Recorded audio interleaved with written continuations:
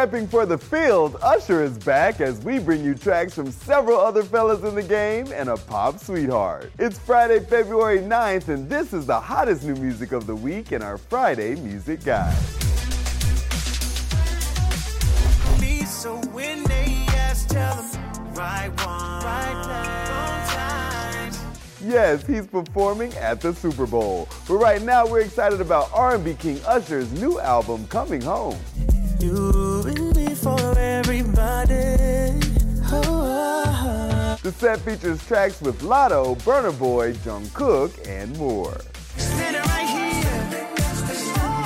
Oh, no, I ain't going nowhere. It's like we're going round in circles. He does this on purpose. Zara Larsson will always give us the vocals, and she gives just that on new album Venus.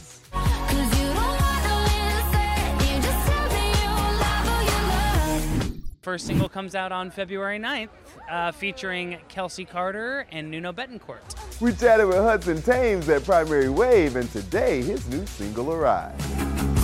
Why won't you just wait? And from Billboard and Samsung Next to consistent Bob King, Bronze Avery has dropped some delicious ear candy by way of Dangerous. Baby, it's too dangerous. Don't need you, don't need you.